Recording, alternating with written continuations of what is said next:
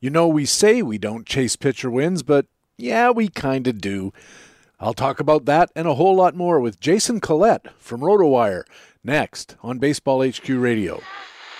Learn to play the winner's way, 'cause Baseball HQ Radio starts right now. And here's your host from BaseballHQ.com, columnist Patrick Davitt. And welcome to Baseball HQ Radio for Friday, March the 4th.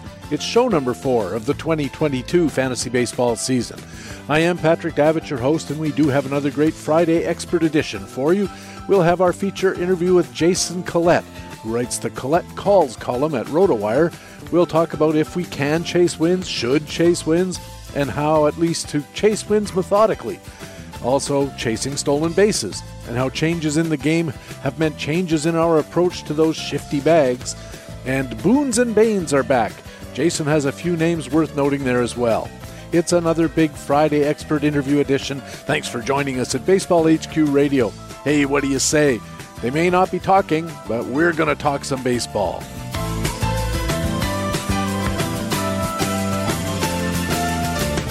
And in the first inning of this Friday full edition, part 1 of our feature expert interview with Jason Collette, Collette Calls columnist at RotoWire. Jason Collette, welcome back to Baseball HQ Radio and welcome to a brand new season.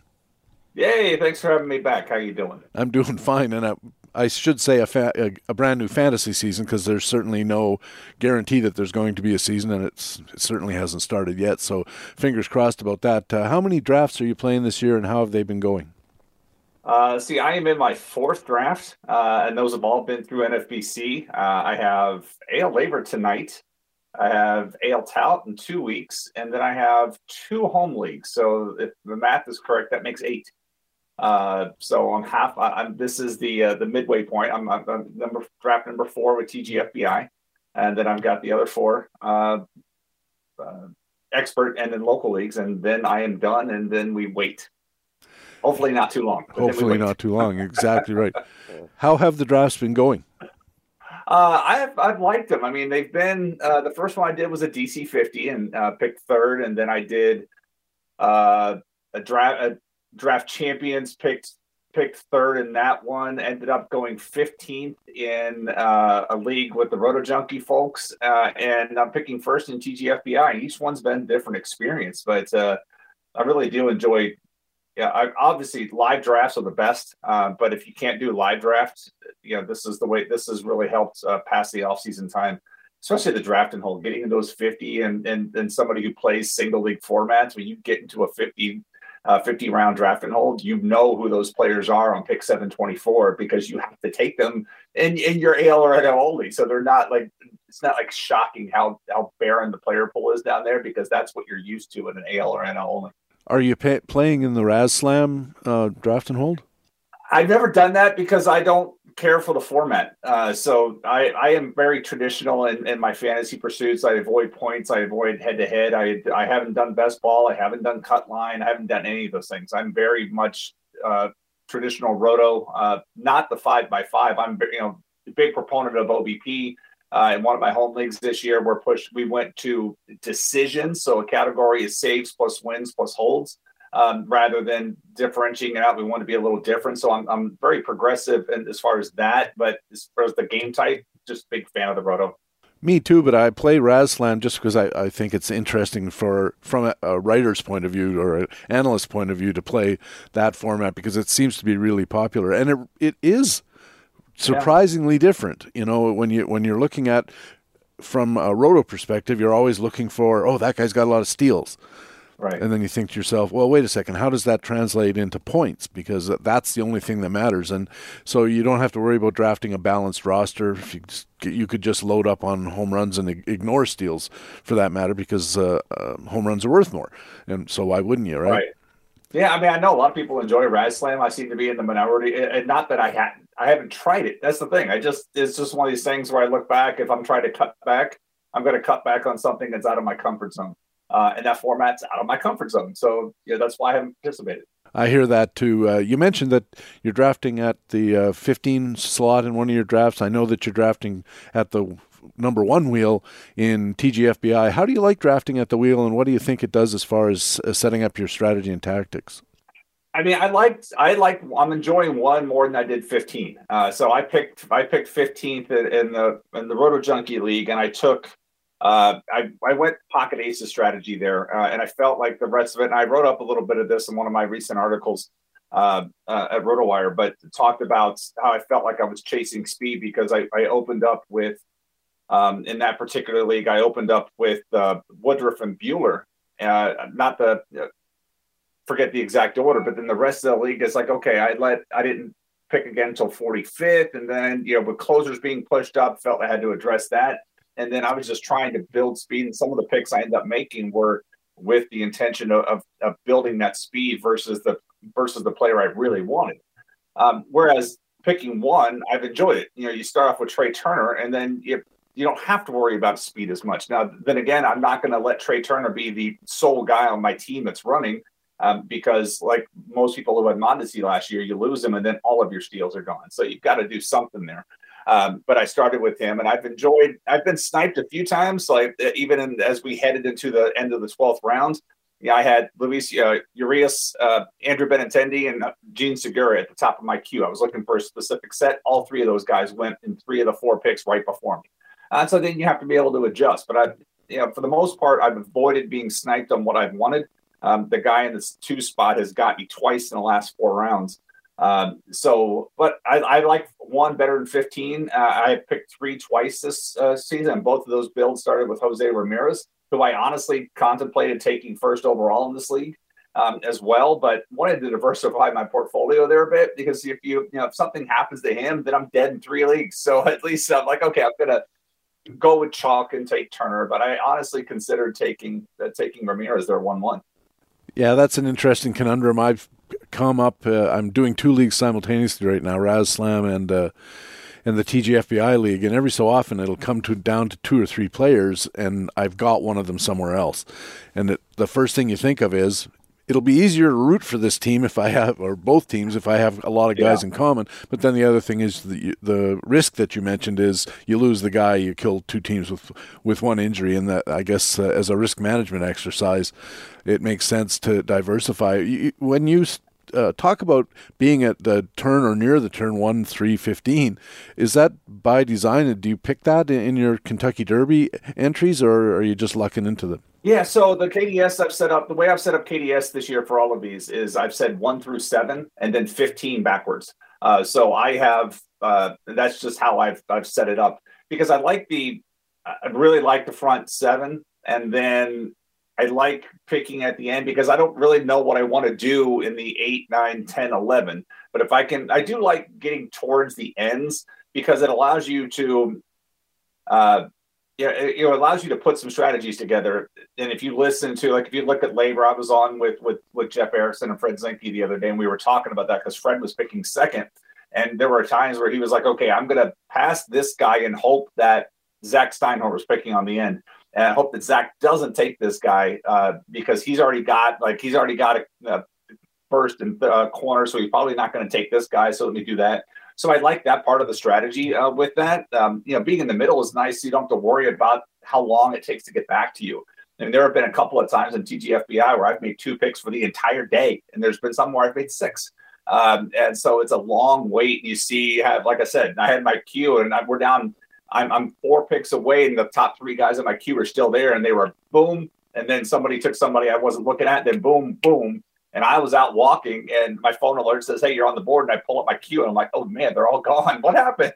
So, but it's, you have to have plans A, B, C, D, and E. And I do like being able to look at it and say, I got these, I can take both of these guys. At the same time, don't have to worry about which one do I choose here. So there's some benefits of it.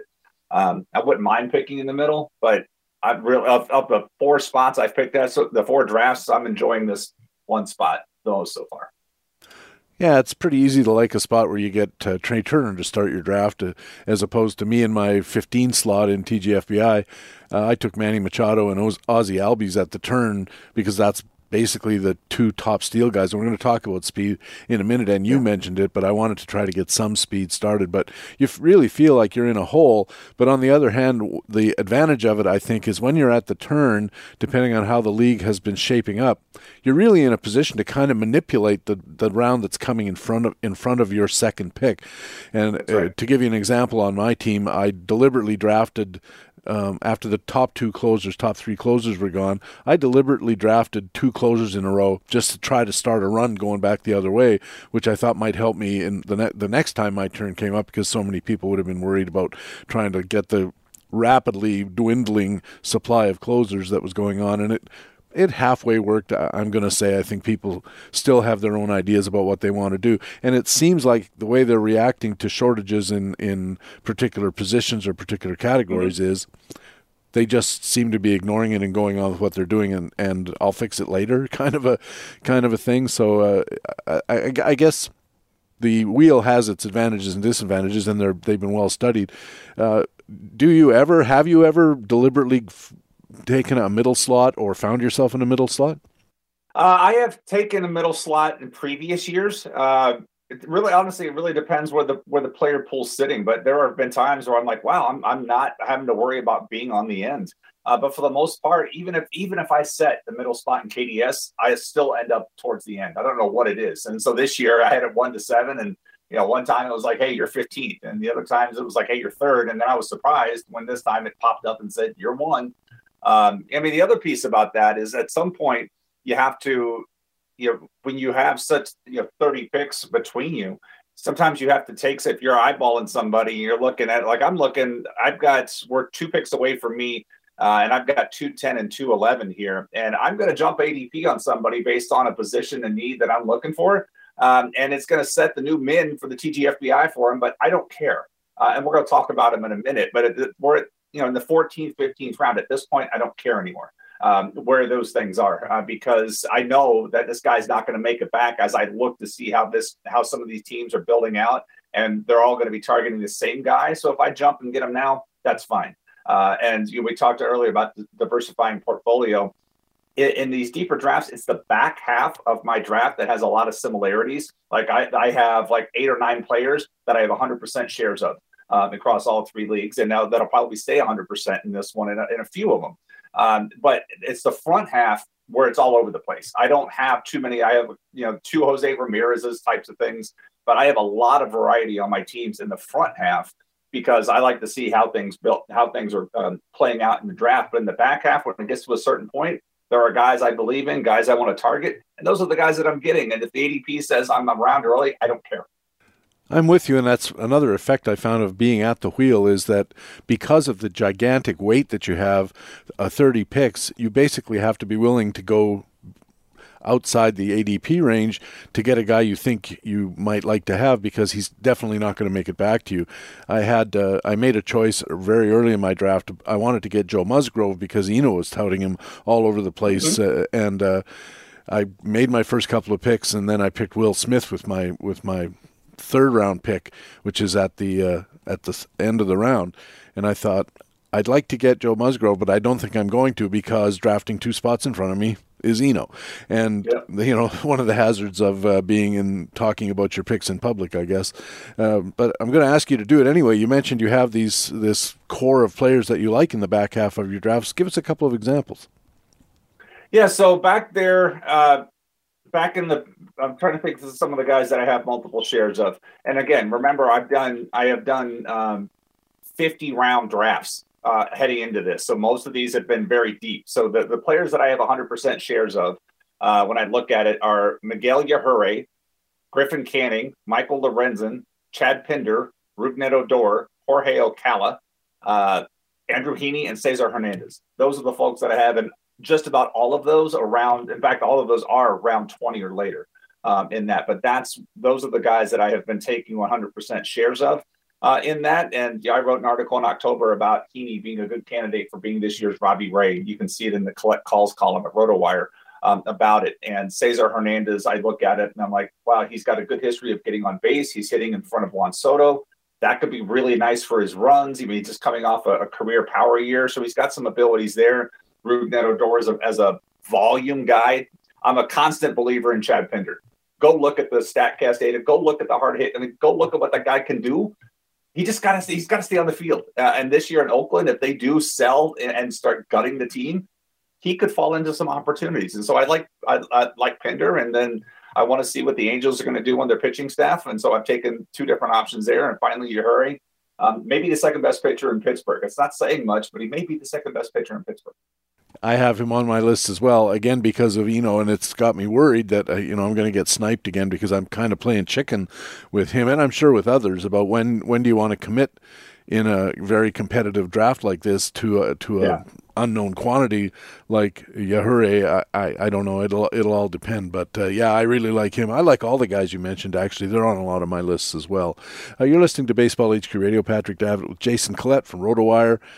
And multiple podcasts, I guess, is the fairest way to say it. At RotoWire, you mentioned your Collette Calls column, and you had a recent one about chasing wins, and you called it the elephant in the room that we don't talk about enough. Why is that?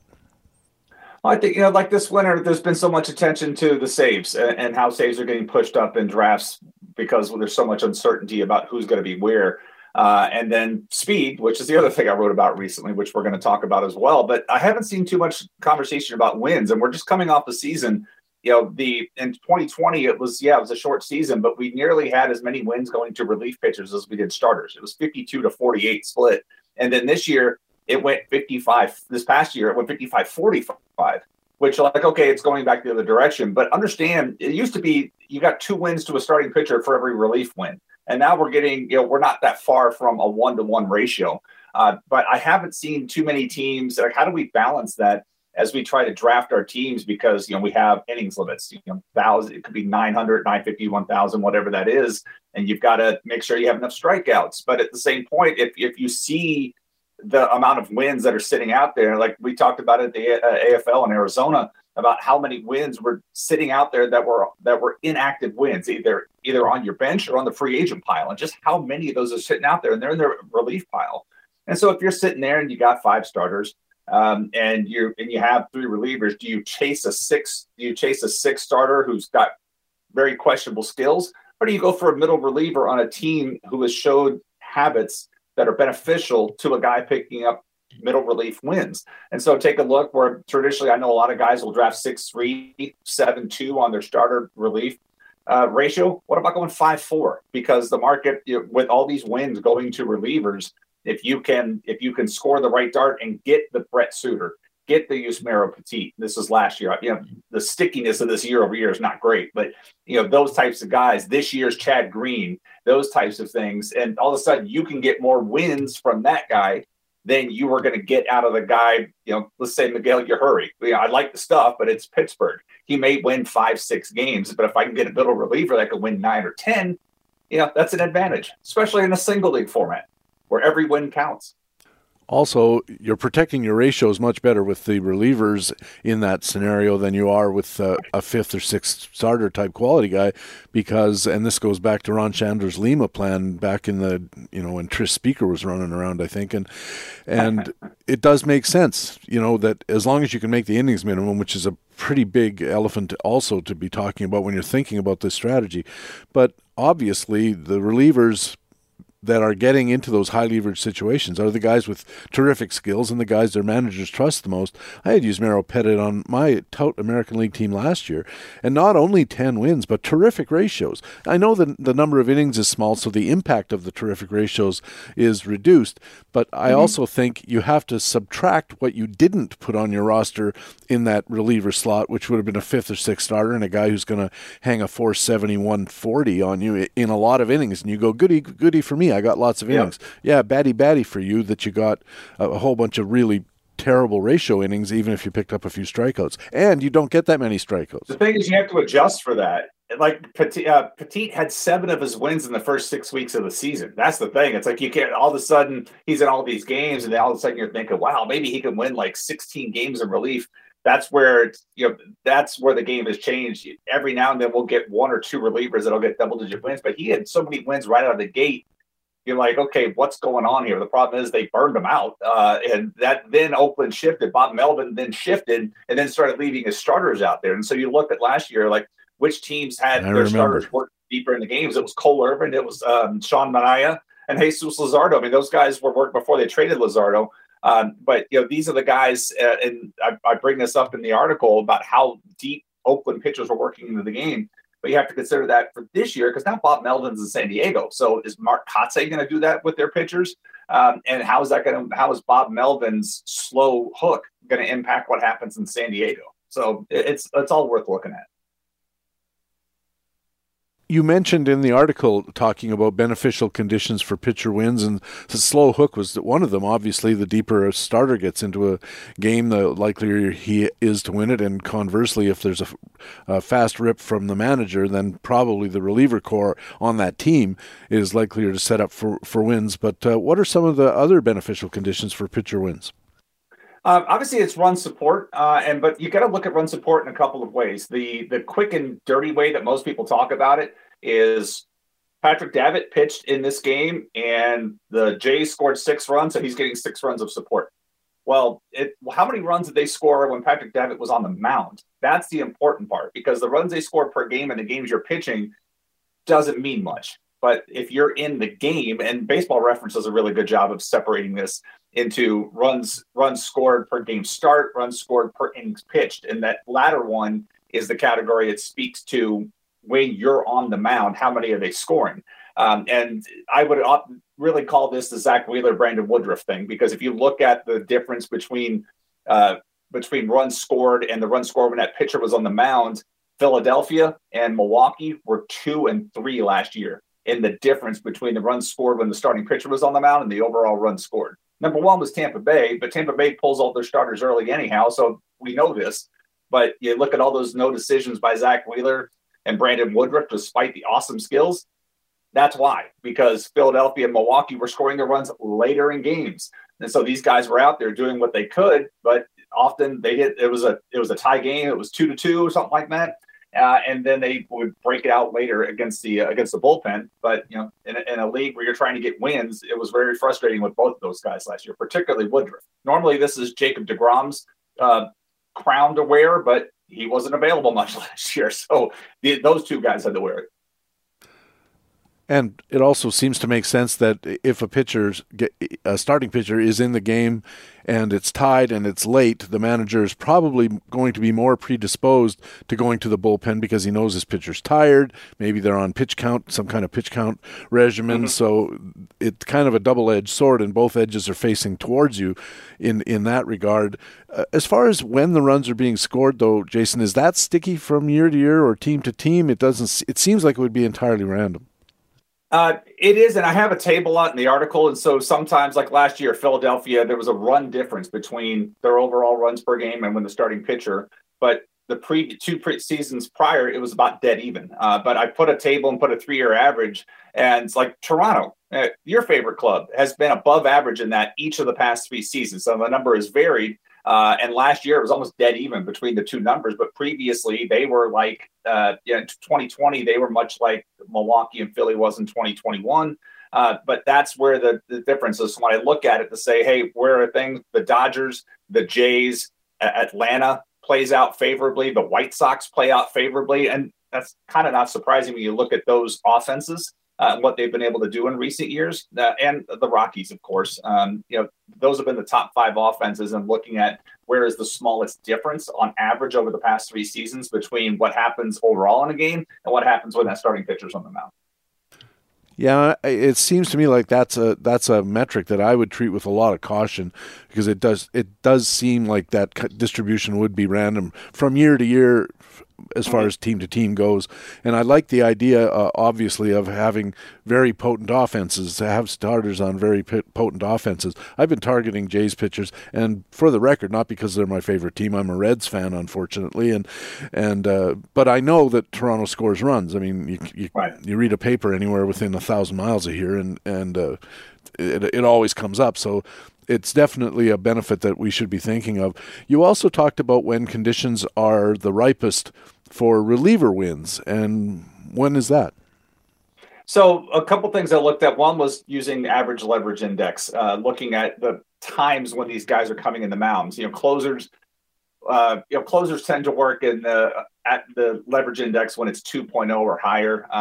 But that sweet spot is somewhere in the mid ones. And I put a scatter plot to show where wins are. Like for the average, Brett Suter, we mentioned him, he had 12 wins last year, and his average leverage index was 1.2. But you look at some of the other guys that were 8+ wins, and they were hovering there in the mid ones. And so if you're trying to target middle relievers, go back and look at when that manager likes to use them. Go look at the leverage situation. If they're working mostly low leverage, it's just not going to play out. I mean, every now and then you may get a guy. I mean, I'm looking at the scatter plot. There was a guy that had 7 wins that had an average leverage index below 1, but he's kind of on an island. So you go look at when these guys are being used, much like as you pursue hitters. I want a hitter. The guys hit, I need RBIs. You're not chasing a guy in the bottom of the line. If you're not chasing a guy in the top of the line, you're looking 3, 4, 5. Well, if you're chasing middle relief wins, go look and see when this guy's being used. Make sure he's being used in the 7th. Go look at his leverage index to see where he's being used. And that the closer that number is into the 1.5 range or higher, better off. If he's got something close to 1 or below 1, that's not the guy you need to target. And I would mention that monitoring the leverage index of your relievers is also an excellent way to manage your team in season, because you can start seeing if that leverage index starts dropping, that the pitcher might be falling out of favor, possibly because there's something the team knows about a hidden injury that we're not privy to. But generally speaking, if a reliever's been 7th, 8th inning in tie games or within 1 run, and all of a sudden he's 6th inning, 5th inning, kind of getting those easier innings, it's something to think about. You might want to drop a guy earlier or trade a guy, especially if he's got 7 relief wins. Maybe somebody's interested, but that maybe things aren't all that they should be. The other piece I looked at there was, we talked about teams who pull their starting pitchers early, and I mentioned, Tampa pulls their guys early. Well, they had 58 wins from relief pitchers last year because, only 46% of their starting pitcher outings went more than 80 pitches. And so they had 58 wins of relief. And conversely, you go all the way down to the Diamondbacks, they only had 22 wins of relief. They were a bad team, but 70% of their outings went 80+ pitches by the starting pitcher. And so that tends to happen. You don't want to chase middle relievers on bad teams because you're not going to get wins there anyhow, because Texas, Washington, and Arizona were the bottom 3. But Oakland, you mentioned Petit had 10 wins? Well, they had 29 in relief as a team. Petit had a third of those. That's how unusual that season was. He's such a unicorn. It's great, but go look at teams with quick hooks. Seattle's another one. Seattle had 49 wins in relief, and their starting pitchers went 80+ pitches 73% of the time. The Yankees had 48 wins. 69% of their outings went 80% of 80 pitches or more, and that's like Jordan Montgomery. If you haven't looked at him, he had 30 starts last year. He had 6 wins. He had 17 no decisions. It was crazy because the run support, you would think, the Yankees offer all this run support. Jordan Montgomery was very low on the totem pole for run support when he was in the game. But then the Yankees would score runs after he left. So he had 30 starts. He only had 13 decisions, 17 no decisions. That's a crazy amount of numbers for a guy. It's one of the reasons why I like Jordan Montgomery this year. Again. Yeah, I've been seeing a lot of touting going on of Jordan Montgomery, but why 80 pitches? Why did you choose 80 pitches as the threshold where you were interested? I just wanted to see. I'm trying to think, 20 batters faced, 4 pitches per. I just wanted to look. It's one of the thresholds that Baseball Reference has when you're choosing how many pitches are thrown. It was one of the cutoffs. So I just said, 80. Let's see what happens there. Because if you go to 100+, it gets really, really small. So I wanted to say 80 because that at least gets you, if the guy's pitching effectively, into the 5th inning. Because most of the times it's not the innings count that these teams are monitoring; it's the pitch count. That's what they're trying to track over the course of the season. And so if you can go out there and pitch effectively, and it's not all things raised, but I'll say last year Drew Rasmussen did an awesome job of getting 5 innings on 70 pitches, just really attack the strike zone. Conversely, a couple of years ago, that was Blake Snell's biggest problem coming off the Cy Young years. He'd have a 30-pitch first inning where he just couldn't find his command, too many foul balls, and he was inefficient with his pitch count. And so when people are like, they pull him after 5, it's like, don't look at the 5 innings. Look at the fact that he's at 102 pitches at 5 innings. That's the problem. And so that's what teams are monitoring. The easy argument against targeting relief pitcher wins is that they seem to be like saves and that manager preference could play an outsized role. And we mentioned the run support, big rallies happening just when they're the most handy for a particular guy. How does that affect, in your mind, a relief pitcher-focused approach to looking for wins? Yeah, it definitely does. And you have to look, like I mentioned earlier, the fact that Bob Melvin's no longer with Oakland. Like I have to look at Yusmeiro Petit and Brent Honeywell and any other reliever in a different capacity, and where you have new managers because they have yet to establish a trend, or a manager coming to a new team like Buck Showalter going to the Mets. It's been a few years since we've had Buck Showalter in the league. We'll have to see how Buck Showalter does he hold to his old principles, or has he learned some lessons in the studio and has changed things. And while we're talking about Buck Showalter, I would mention that go look at his stolen base track record as you're considering chasing Starling Marte. So that's part of the issue as well with that. But it's really, to me, these are all kind of tiebreaker things as I'm looking deep into a draft and like, okay, what am I doing?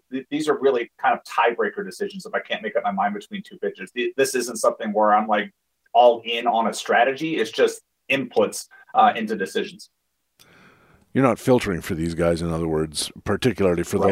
those metrics. I understand. Okay, this has been terrific so far. Jason, let's take a quick break so I can tell the folks about Baseball HQ. And we have the First Pitch Florida online forum this weekend. I know you and I are sharing a discussion. You're the moderator of a discussion I think we're going to have about pitching with Alex Fast, who knows a lot more about it than I do. So maybe I'll just throw in some jokes to keep the levity level up, because Alex Fast really knows his onions. I'm telling you about pitching. You don't want to miss that. So we'll take a break, come back in a couple of minutes. All right? All right. Jason Collette writes the Collette Calls column at RotoWire, and he'll be back in a second. Right now, it's time in the show when I get to let you know about some of the great content that lets us say BaseballHQ.com is the best fantasy baseball website in the business. In the Speculator column, Ryan Bloomfield looks at recency bias rebounds. In Facts and Flukes Performance Validation, we have 3 editions out this week, looking at Mike Trout, catcher Will Smith, Joe Musgrove, A.J. Pollock, and a whole bunch more. And coming soon, Stephen Nickran's 2022 sleepers among batters and starting pitchers. I suspect Doug Dennis might be along with some sleepers in the bullpens. And there's going to be an alternative games column by Bill McKnight titled Score Sheet 2022 Defensive Range Changes and Focus on On-Base Percentage, also including the effects of the lockout on the Score Sheet keeper leagues. And those are just 4 articles among dozens, a small sampling of all the great content you'll find at BaseballHQ.com all the time. There's player performance validation in Facts and Flukes, news updates in Playing Time Today, roster forecasting in Playing Time Tomorrow, assuming we ever get a season going. We have buyer's guides for hitters, starters, and relievers, fantasy market analysis in the Market Pulse. There's terrific injury analysis in Matt Cederholm's column, The Big Hurt, and we have groundbreaking fantasy baseball research. As well, once the season gets rolling, we'll have tools, player projections updated every day. We have depth charts, daily dashboards, pitcher matchup planners, bullpen indicators, batter consistency reports, complete pitcher PQS logs, potential surgers and faders, and a whole bunch of other leading indicators for hitters and pitchers. So, add it all up. Expert content plus tools you can use to improve your teams and win your leagues. And they're why we call our site the best fantasy baseball website in the business. And hey, don't forget to check out First Pitch Florida, the fantasy baseball online seminars starting tonight, Friday night, and carrying on with expert presentations, interactive activities, and all kinds of other fun. I'll be there on Saturday at 5 o'clock, changing roles with our guest today, Jason Collette, and we'll be joined by Pitcher List's Alex Fast. We're going to talk about pitching and how changes in pitching are affecting fantasy baseball. Check out the whole First Pitch Florida online at the BaseballHQ.com site. There's a graphic over on the right-hand side of the screen. Click on that. You'll get all the scoop and a chance to register. Hope to see you there. Baseball HQ Radio.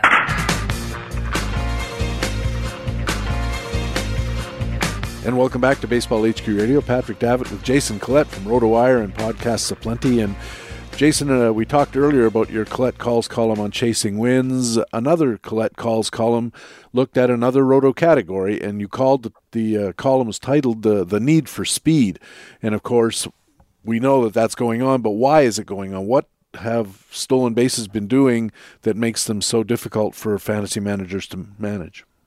They've been disappearing. If you look over the last 10 years, the amount of stolen base attempts has just gone down looked at something 36% fewer stolen base attempts over the last 10 years. And the teams are getting better. But really what it comes down to is they're being more judicious on when they want to run.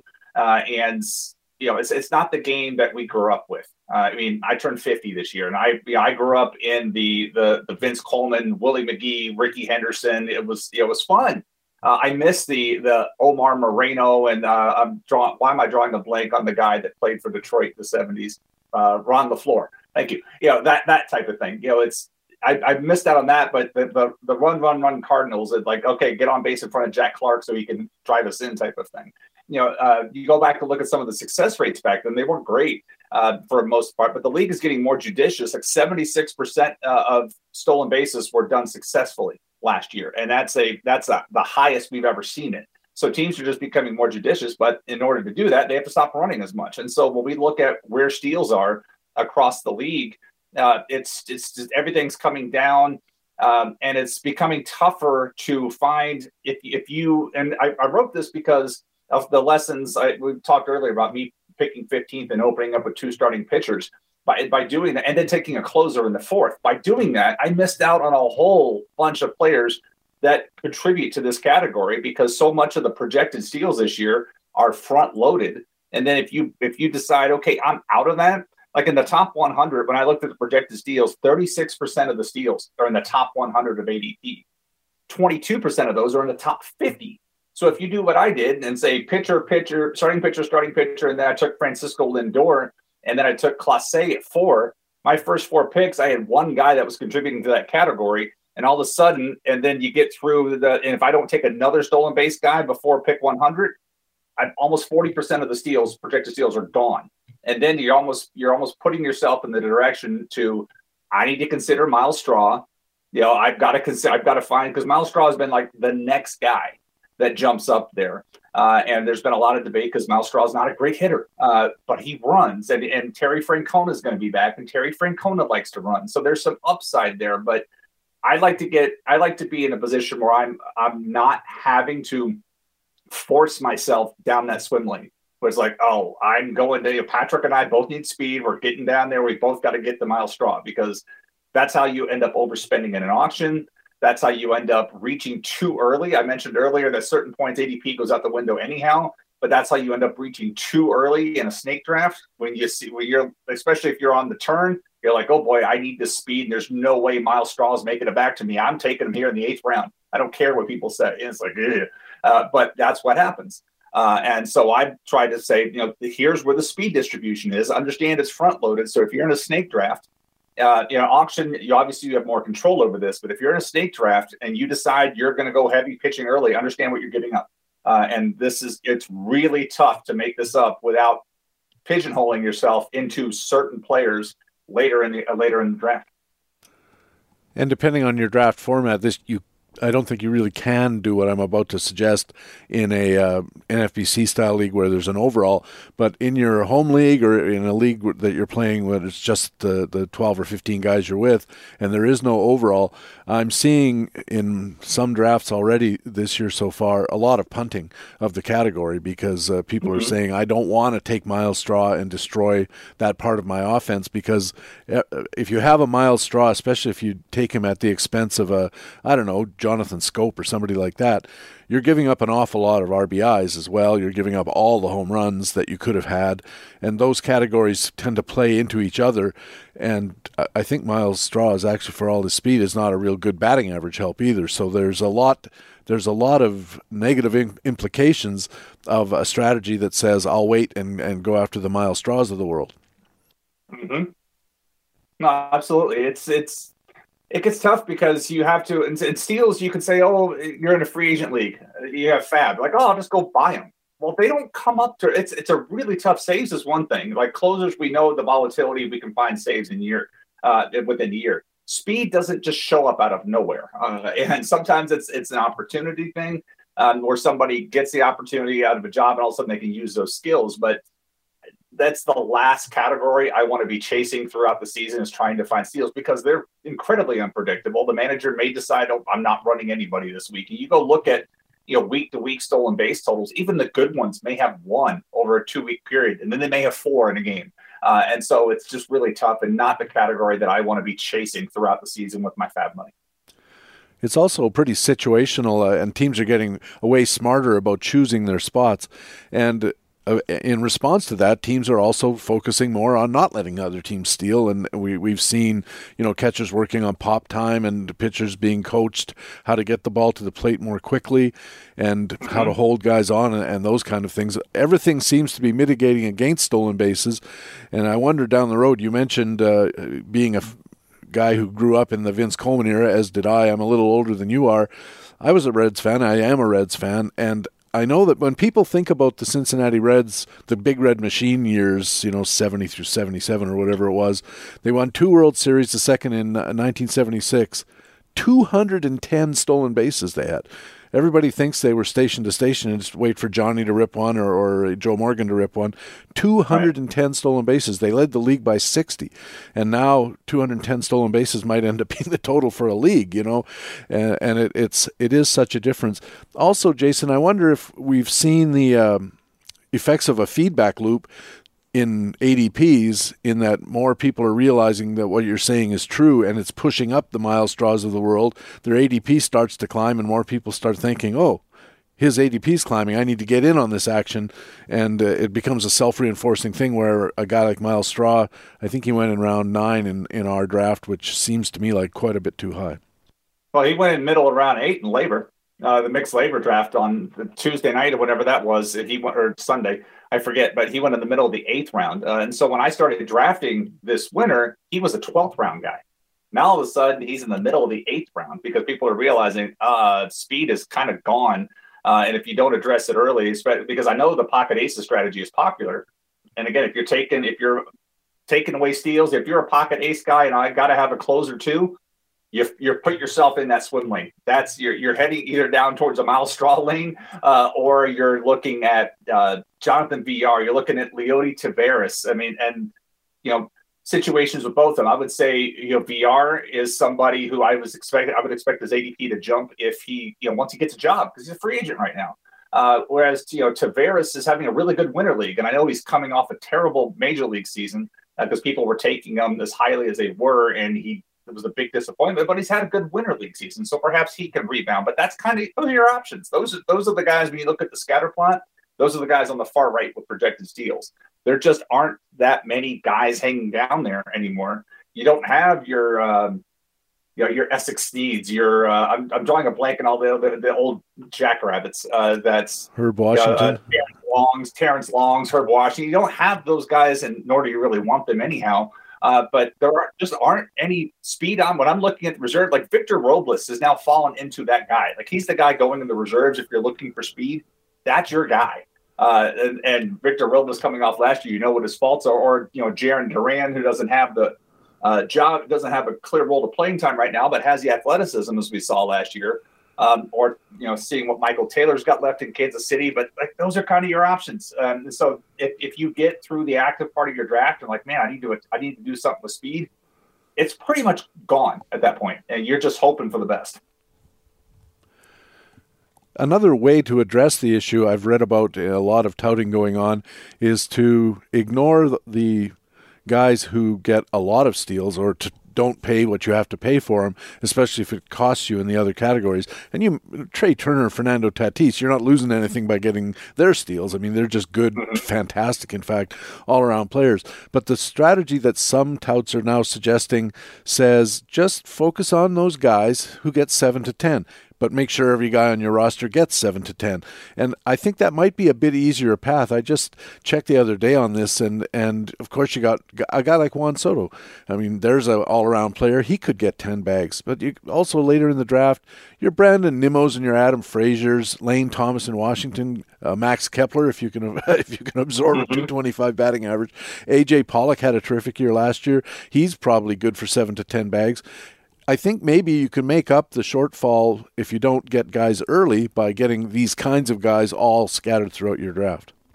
Right. And Derek Carty had a thread on this earlier this week on Twitter. It was nice. He said, you have a player X was 40 for 40 in steals last year. How many steals would you expect him if you're drafting him this year? And he said the most likely outcome is 28.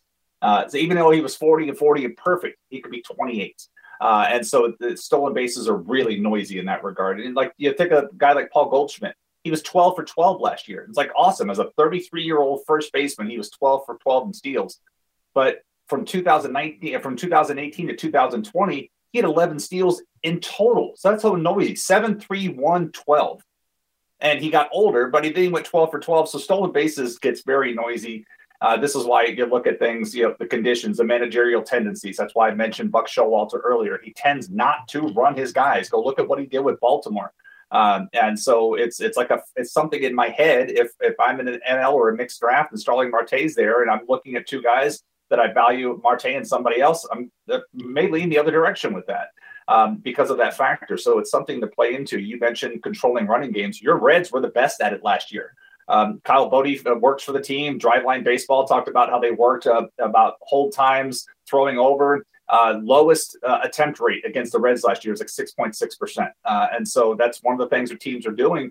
And teams are willing to carry catchers that can control the running game. I mean, look at the Astros. Martin Maldonado, not a hitter. But El Machete can throw anybody out that he wants to. And so teams are now willing to sacrifice that. They're like, you can throw. I mean, Austin Hedges is still in the league for a reason. Can't hit, but he's in the league throwing runners out. You mentioned in the column a potential game changer who's been going in the fourth round or so because he's got a lot of warts, but the pick creates problems of its own. Who are we talking about and why? It's Alberto Mondesi, the modern day Billy Hamilton. And I say that not Mondesi's got more power, obviously, but it's just like when you look at the rest of the skills, the very low walks, the high strikeouts, the problems with injuries. And it's like Mondesi could be a game changer, just like we thought Hamilton was going to be the game changer. If Mondesi could stay on the field, he's the only guy that we could safely say would steal 50-plus bases if he could stay on the field. But even his own GM has not talked about him as an everyday player. As they got to the end of the season last year and, through the winter, they talked about giving him days off. They don't know if he can be an everyday player because, frankly, he's only shown up in September in the last couple of seasons. So it's like last year I took him in tout and he got hurt right before the opening season, which really stunk. And because I mentioned this earlier with Turner, like if you take Mondesi, you can't say, okay, I'm done with steals, because if he does what he does, which is miss time, then you're done in steals the other direction. So you got to take him and you got to do other things. So you can't just say he's my guy because he's just not, he hasn't proven himself to be balanced enough in his stats. Now we could look back at 2018. They're like, wow, let's do that. Or if he could stretch out September into like at least 3 months of the season, it would be fun. But it's, to me, so many of us have been burned by having him on our roster. Yet here he is. The only reason he's still coming in the fourth round in some of these drafts is because of what he could potentially do in the stolen base category. But I mean, he is safely going. I have not seen him fall out of the fourth round in a couple of weeks. You mentioned Jonathan Villar. Here's a possible 20 steal guy. He's had more than that in his career. He's getting a little older, of course. He's still a free agent, and we can ignore Jonathan Villar in particular unless you're interested. But how are you considering free agents in your draft planning, considering the fact that we know that a lot of these guys would have been signed by now had there been an opportunity to sign them? So when you look at a Villar or other guys who are out there on the free agent wire, how are you managing their risk when you consider including them in your draft planning? Yeah, it's really tough. So like in Labor tonight, the top 12 free agents by ADP as of January 1st are not eligible to be nominated tonight. And so like a guy like VR is, but if he signs with the National League club, you can get a 50% rebate on it. So that's going to control prices like that. So we've got to go in and zero out. We can't toss Freddie Freeman, can't toss Nelson Cruz, different types like that. And we're going to have this Babapalooza between the end of the draft and whenever the season starts to get those guys into the pool. So it's a little weird. Like I know previously I haven't really given those things much credit in Labor. Like I think last year or 2 years ago, I took Yasiel Puig only because the outfield options were just gone at that point, and I needed a final outfielder. I'm like, you know what? I'll take the dart on that happening and him coming to the AL more than I want any of these other guys. So I try to get out of those situations. With VR in particular, I will tell you he's the guy that I want to jump up and take in TTFBI here because I need a third baseman. He's at third base, and I have for speed, I've got Turner. I've got some from Teoscar Hernandez, a handful from Wander Franco, a small handful from Avisail Garcia. I've got Seiya Suzuki, who we don't know what he's going to be able to do. I would love to get one more steals guy, and by the way, address a very shallow position. And I know I'm going a little higher than ADP here, but if VR had a job today, there's no way his ADP would be where it is right now, because most likely he's going to sign. He could be in a place where he's going to play quite a bit now. Like if he could go to do what he did in Baltimore. I mean, he tends to like to go somewhere where he can play. And so now he's got control. My hope is he lands somewhere where they're going to play and let him compile like he has. And so I'm looking to take him here with the last pick of the 14th round, as long as the guy in front of me doesn't take him before me here in the next 4 hours. It is a bleak steals landscape, but in your column you mentioned there's a possibility that steals might make a little bit of a comeback this year. How did you figure? So the reason why I'm looking at that is because, baseball got caught red-handed, dealing out different baseballs in different parks last year. And if the league is going to standardize on the type of baseball and they standardize towards the softer one and not the rabbit ball, then teams are going to want to find a different way to produce runs. And stolen bases would be the way to do it. And the fact that they're talking about increasing the size of the base from 18 and a half inches to 20 inches, something. They're trying to increase the size of the base to encourage more stolen bases, because one of the criticisms about this game is there's too much standing around. Like I said, we grew up watching these guys run, and the stolen base is fun. Like triples are fun, but the stolen base, and if the league wants to encourage stolen bases and they put the softer baseball into play, then teams can get back to running because they don't want to be station to station. They're station to station because of the ease of the home run. But if the home run's tougher to hit, then they got to get these guys on the move. And we talked earlier about the problems with the Yankees' consistency of run support. That was one of the ballparks that got the deader baseballs. And so for a team that's built around the home run that all of a sudden saw the ball wasn't going as far as it was, they didn't have the skills to turn around. Yeah, they had Tyler Wade in the roster. They used him as a pinch runner, but most of that team was built like a softball team. And so they didn't have the ability to go steal those bases. Gleyber Torres, I think, at 14, 15, he was one of those guys they were putting on the move to do that. But that's what I'm looking at. They're looking for ways to encourage it. If the baseball is standardized towards the lesser end of the elasticity, if you will, then I believe steals are on the way for a comeback, because we've seen this before. I mentioned the 10-year trend, but if you look at the 40-year trend, we had a bounce back in the late 90s, I believe it was, but we've had a bounce back where steals were trending down, down, down. All of a sudden they bounced back up and the league started running again. So I want to see how that plays out again, because I can't believe this is going to be fully linear like this, and it's just going to continue to go down, down, down like this, and we're never going to see it. But we did have a bounce. I'm looking at it now. I'm sorry, it was 2000. Late 2007, 8, 9, 10, 11, steals were on a 5-year incline, and then since they've dropped. So that's been right before this 10-year trend that we're in. We're on a 5-year increase in stolen bases. And so it'll be interesting to see where the league goes from there, because they've had it before, because that 5-year increase came after a 6-year decline. So, kind of like the stock market, goes up, goes down. But it's been on a big downward trend over the last 10 years, but I refuse to believe this is the new norm. So has the stock market, at least as far as tech stocks are concerned, I can tell you. At the same time, Jason, that 2007-11 period was home runs a factor in declining over that same period. Of course, that's coming out of the steroid era and the crackdown on them.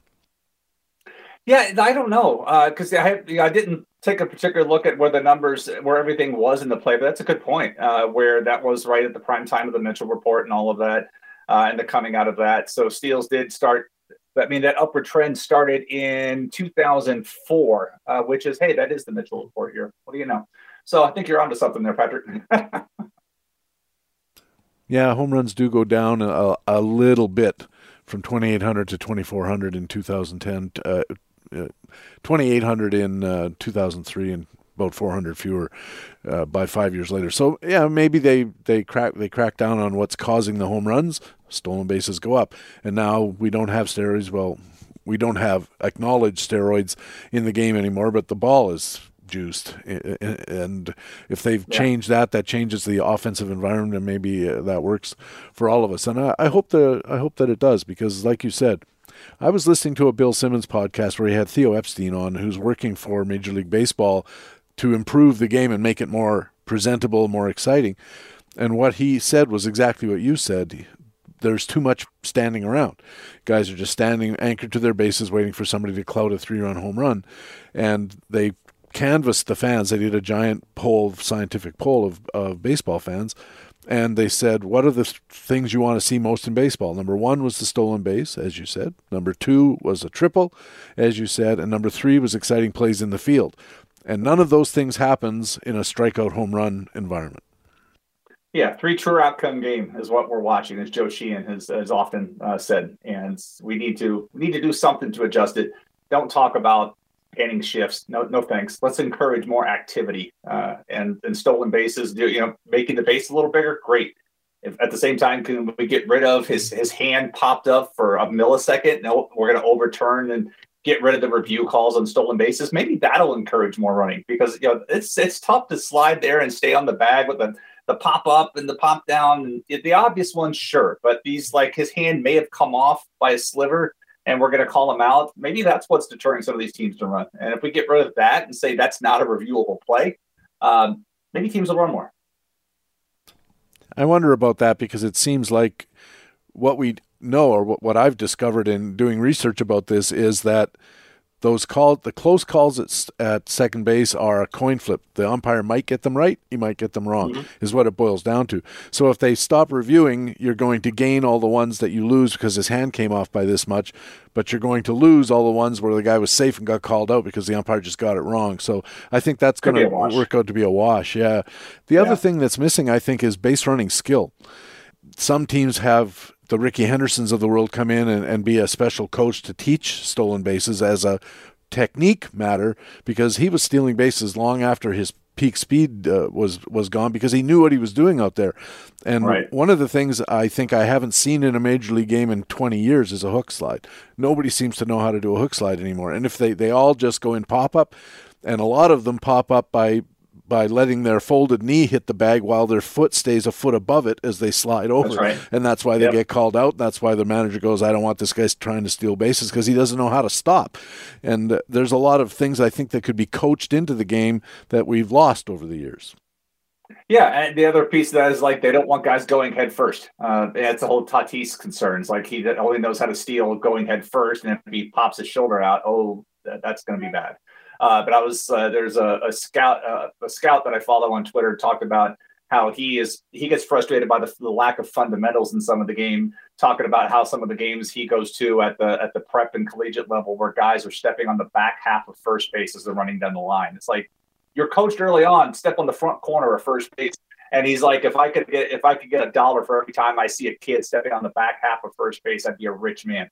And that's like today. And that's one of the fundamentals that you're taught early, is you get for the front corner of the bag. And when you're trying to run from first to third, get the corner of the bag. Don't touch the bag on top, that type of thing. So all these fundamentals, but base running is a skill, because if you're not going to, obviously runs aren't going down. And so if you're not stealing bases, you have to be able to take the first and third on the single. And there are teams that are really good at that, and there are teams that are poor on that. You can see that. You can go to Baseball Reference and look that up as well. And there are teams that make up for that by their good base running. And how many times there's a particular stat in their results, XBT, extra bases taken. How often, how aggressive is that team? Joe Madden used to be great about that. He's like, I don't care if you make an aggressive mistake. There's a difference between a stupid mistake and an aggressive mistake. And so he would encourage the guys to take that. And that's like Joey Wendell doesn't have a ton of speed, but Joey Wendell can get from first to third because he's a really good base runner. And so sometimes these things don't show up on stolen bases, but the guys that know how to run the base can get themselves in good scoring position by going from first to third, where the other guy's standing on second with 2 outs. Now he's on third with 2 outs, and wild pitch, that guy's in on a run. Can't score on a wild pitch from second most of the time, but every little extra bit counts.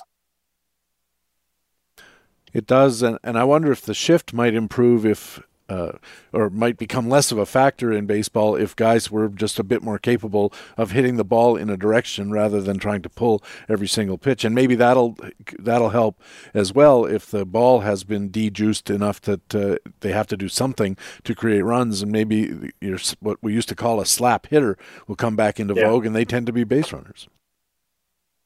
Indeed. You're listening to Baseball HQ Radio. Patrick Davitt with Jason Collette from RotoWire. And Jason, we're reinventing our pick players thing. For the last couple of years, we've called it slumps, pumps, dumps, and jumps, I think, which nobody liked, including me. It was like the one thing I've got more mail at bhqradio@gmail.com than anything else that has ever happened on the show. Everybody wants boons and banes, so boons and banes it is. We'll cut it down because there's really not much to boon or bane about at this point. But who's a boon hitter for you for 2022? So boon hitter I have down, and the boon pitcher, they're both going to be for the same team. But the boon hitter is Avisail Garcia. I love that he signed in Miami for a free agent. I look at this a lot for the same reasons I loved Adam Duvall going to Miami from Atlanta last year before Duvall went back to Atlanta. But Garcia is going to be hitting in the middle of that Miami lineup. And just like Duvall last year had the opportunity, Duvall, you'd win probably some bar bets if you said that Adam Duvall was the NL leader in RBIs, because nobody guesses that, but he was. And he did a lot of that damage in Miami. And so Garcia going there is going to have the opportunity to drive in a lot of the runs that are in front of him. He's going to play every day. He still steals a handful of bases, not as much as he used to, but he's got the athleticism to help in all 5 categories. But I look at this as a volume play, and I continue to find him undervalued in drafts. I took him recently. I took him in at the end of the 10th round, and for somebody that's going to hit in the middle of the lineup with the RBI potential that he has, I'm just surprised that he's still making it down that far. How about a boon pitcher from Miami, I'm going to guess? Yeah, and I'm going to reference Ryan Bloomfield's latest Bloom board because he recalls that Jesus Luzardo was picked as high as 76 in a main event last year, 76, and this year his ADP is 285. So what happened to Jesus Luzardo from people to take him as nearly a top 75 overall in the main events to now he's barely inside the top 300? This is a kid that's from Miami, so he got to come back home last year.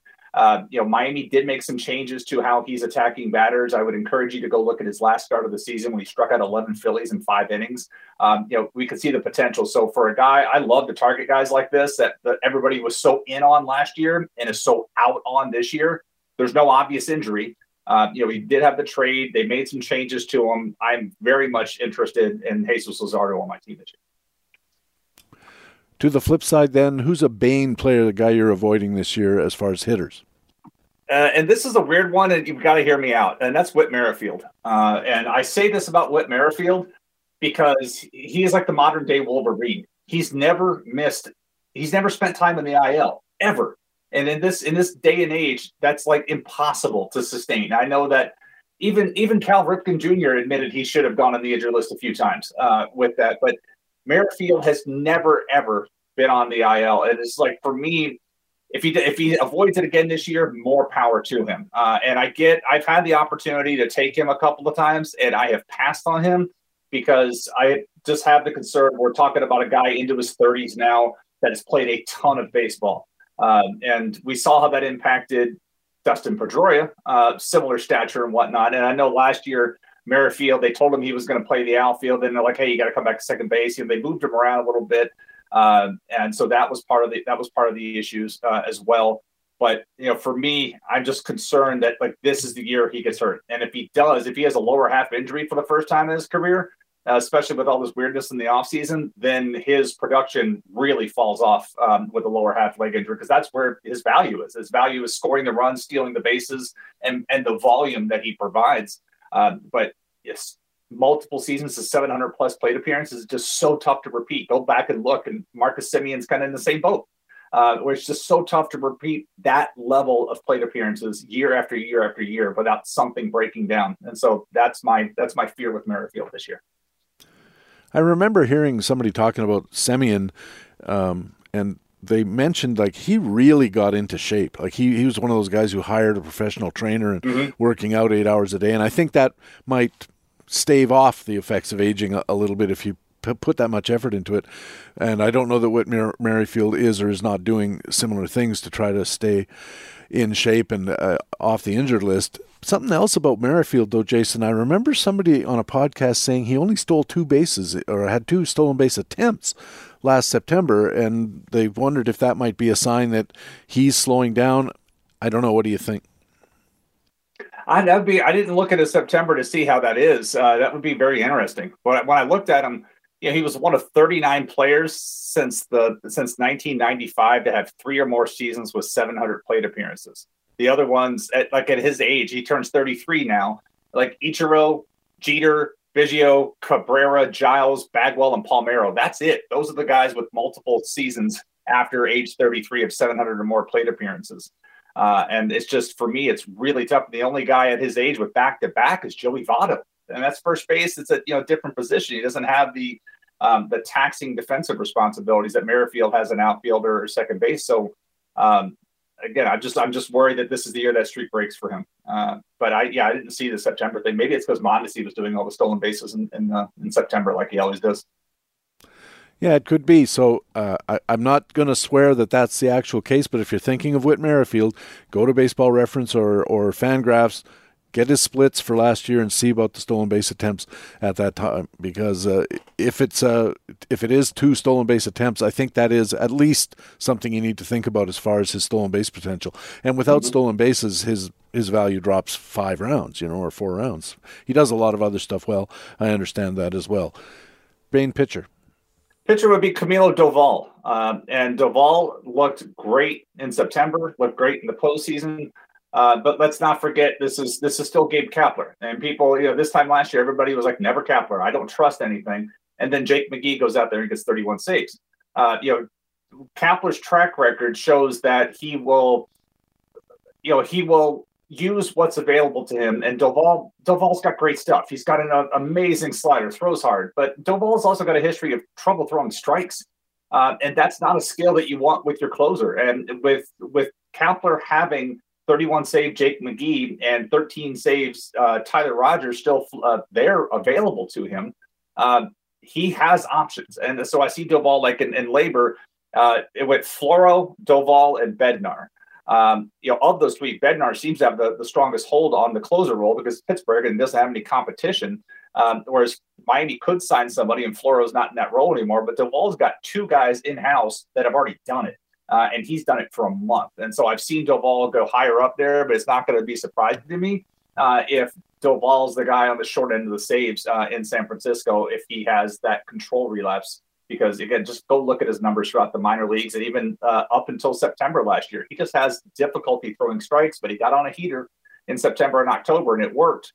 Let's see what happens coming out of the season, because it kind of reminds me of when Kapler was managing Philly and he had Sir Anthony Dominguez that one year. He had 16 saves. Everybody was like, all right, Sir Anthony. And then Sir Anthony came out the next season, couldn't throw strikes anymore. Then eventually got hurt and went out with TJ, and Hector Neris came in and got all the saves. And so we've kind of been there before with Kapler. I'm not wishing injury on Doval, obviously, but when a guy's struggling to throw strikes as long as he has, that's not something that a manager is going to feel comfortable leaving out there in the 9th inning on a consistent basis. You mentioned Floro in Miami. I've been hearing a lot of tout buzz on Anthony Bender there. Yeah, that too. That's another reason. Bender's got the better. I mean, Floro's a great guy because you could use him in the 7th, 8th, or 9th because of the way he keeps the ball on the ground. If you need a double play, like he's the guy you want to bring in. And Mattingly with his style tends to use the bullpen in more rigid roles. But you watch Bender pitch, you're like, oh, that could be a closer. That's just an opportunity waiting to happen. Much like Bednar. Bednar wasn't a closer, but you watch David Bednar pitch, you're like, that could be a closer. So I know a lot of guys that picked him up last year on the cheap and now have a cheap closer in keeper leagues. Yeah, I think the risk with Bednar might be the opposite. He's too good. And, of course, Pittsburgh constantly rebuilding might see a trade value there, and he'll go somewhere and have the dreaded setup role behind an established closer as a Very contender. Yeah. Yep. That can be a problem. Jason Collette's Boons, Avisail Garcia of Miami, and Jesus Luzardo of Miami. His Banes, Whit Merrifield of Kansas City, Camilo Duval of San Francisco. Gosh, Jason, I asked you to do this on short notice. You're a trooper, I'll say that, and I really do appreciate you taking the time. Tell our listeners where they can keep up with Jason Collette. Sure. So on Twitter at Jason Collette, and my Collette Calls column at RotoWire typically runs on Wednesdays. We've talked about the last two, but if you want to go back and look at the history of that column, the previous 6 were my bold predictions for the year. So I did a hitter and a pitcher for all 30 teams. And so there's 60 guys in there. I've mentioned a few of them here. Luzardo is definitely one of those. I believe Garcia and Merrifield were one of those. So Doval may even be one of those. I forget exactly where I went through, but so I may give you a small sample of 60 with those 4 picks that I just made. But please go look at those. And then let's see. Tonight we have the Labor Draft. Couple of weeks we'll be in Tout, and yeah, that's it. So you'll hear me on a lot of podcasts over the next few weeks, or Sirius XM appearances talking about how poorly my drafts went, because I'm always very critical of my own efforts. I like complimenting other people, but I hate my own efforts. So we'll see how it goes this year. And we just didn't have enough time on this call to talk about your bold predictions, but I read all of them, and they're terrific, thought-provoking columns that point out attention not just to players that are going to be good, but some players that you're worried about, and I think, or not even worried about, scared about it might even be better. And I think the balance of upside bold predictions, downside bold predictions, and the breadth of it, and there's a few other names that pop up in there as well. It was a terrific series of columns, and I recommend it as well. Jason, thanks so much for doing this. I know you got to go, you got things to do. I appreciate you doing this on short time. We'll talk to you soon. Anytime. Thanks for having me on. I enjoyed it. Jason Collette writes the Collette Calls columns every week at RotoWire. And that's Baseball HQ Radio for Friday, March the 4th. Thanks very much for taking the time to download and listen to show number 4 of the 2022 fantasy baseball season. Of course, I also want to thank our guest expert for this expert interview edition. It was Jason Collette. Writes the Collette Calls columns at RotoWire. They're terrific. He's a good fantasy columnist. You should really be reading Jason Collette. He's excellent on podcasts, too, a lot of them, as you just heard, and a really good guy on top of everything else. I'm Patrick Davitt, the host of Baseball HQ Radio. I sure hope to see you on the BaseballHQ.com subscriber forums. Also, remember you can stay in contact with Baseball HQ on Facebook and on our Twitter feed at Baseball HQ. I also have a personal Twitter feed at Patrick Davitt, where you'll always be the first to know when a new podcast is available. Please tell your friends about Baseball HQ Radio. Take a second to go to Stitcher, Pocket Cast, iTunes, wherever you catch your pods, and leave Baseball HQ Radio a good review and a rating. It really does help us find new listeners, and new listeners help us keep the podcast going. Thanks again for listening. We'll be back again on Tuesday with somebody. I'm working on it. Actually, I'm working on hooking up with the wise guy of fantasy baseball, Gene McCaffrey. We're just trying to match up our schedules, so I'm pretty confident, but we'll have someone terrific. It'll probably be Gene, but it'll be somebody good, and it'll be Tuesday on the podcast with Fantasy Baseball Intelligence for Winners. It is Baseball HQ Radio. We'll see you Tuesday, and for now, so long.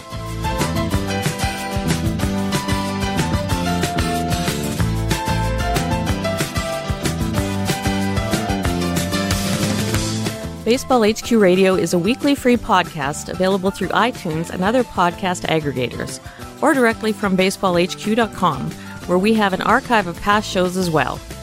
Just look for the HQ Radio microphone logo on the right side of the baseballhq.com homepage.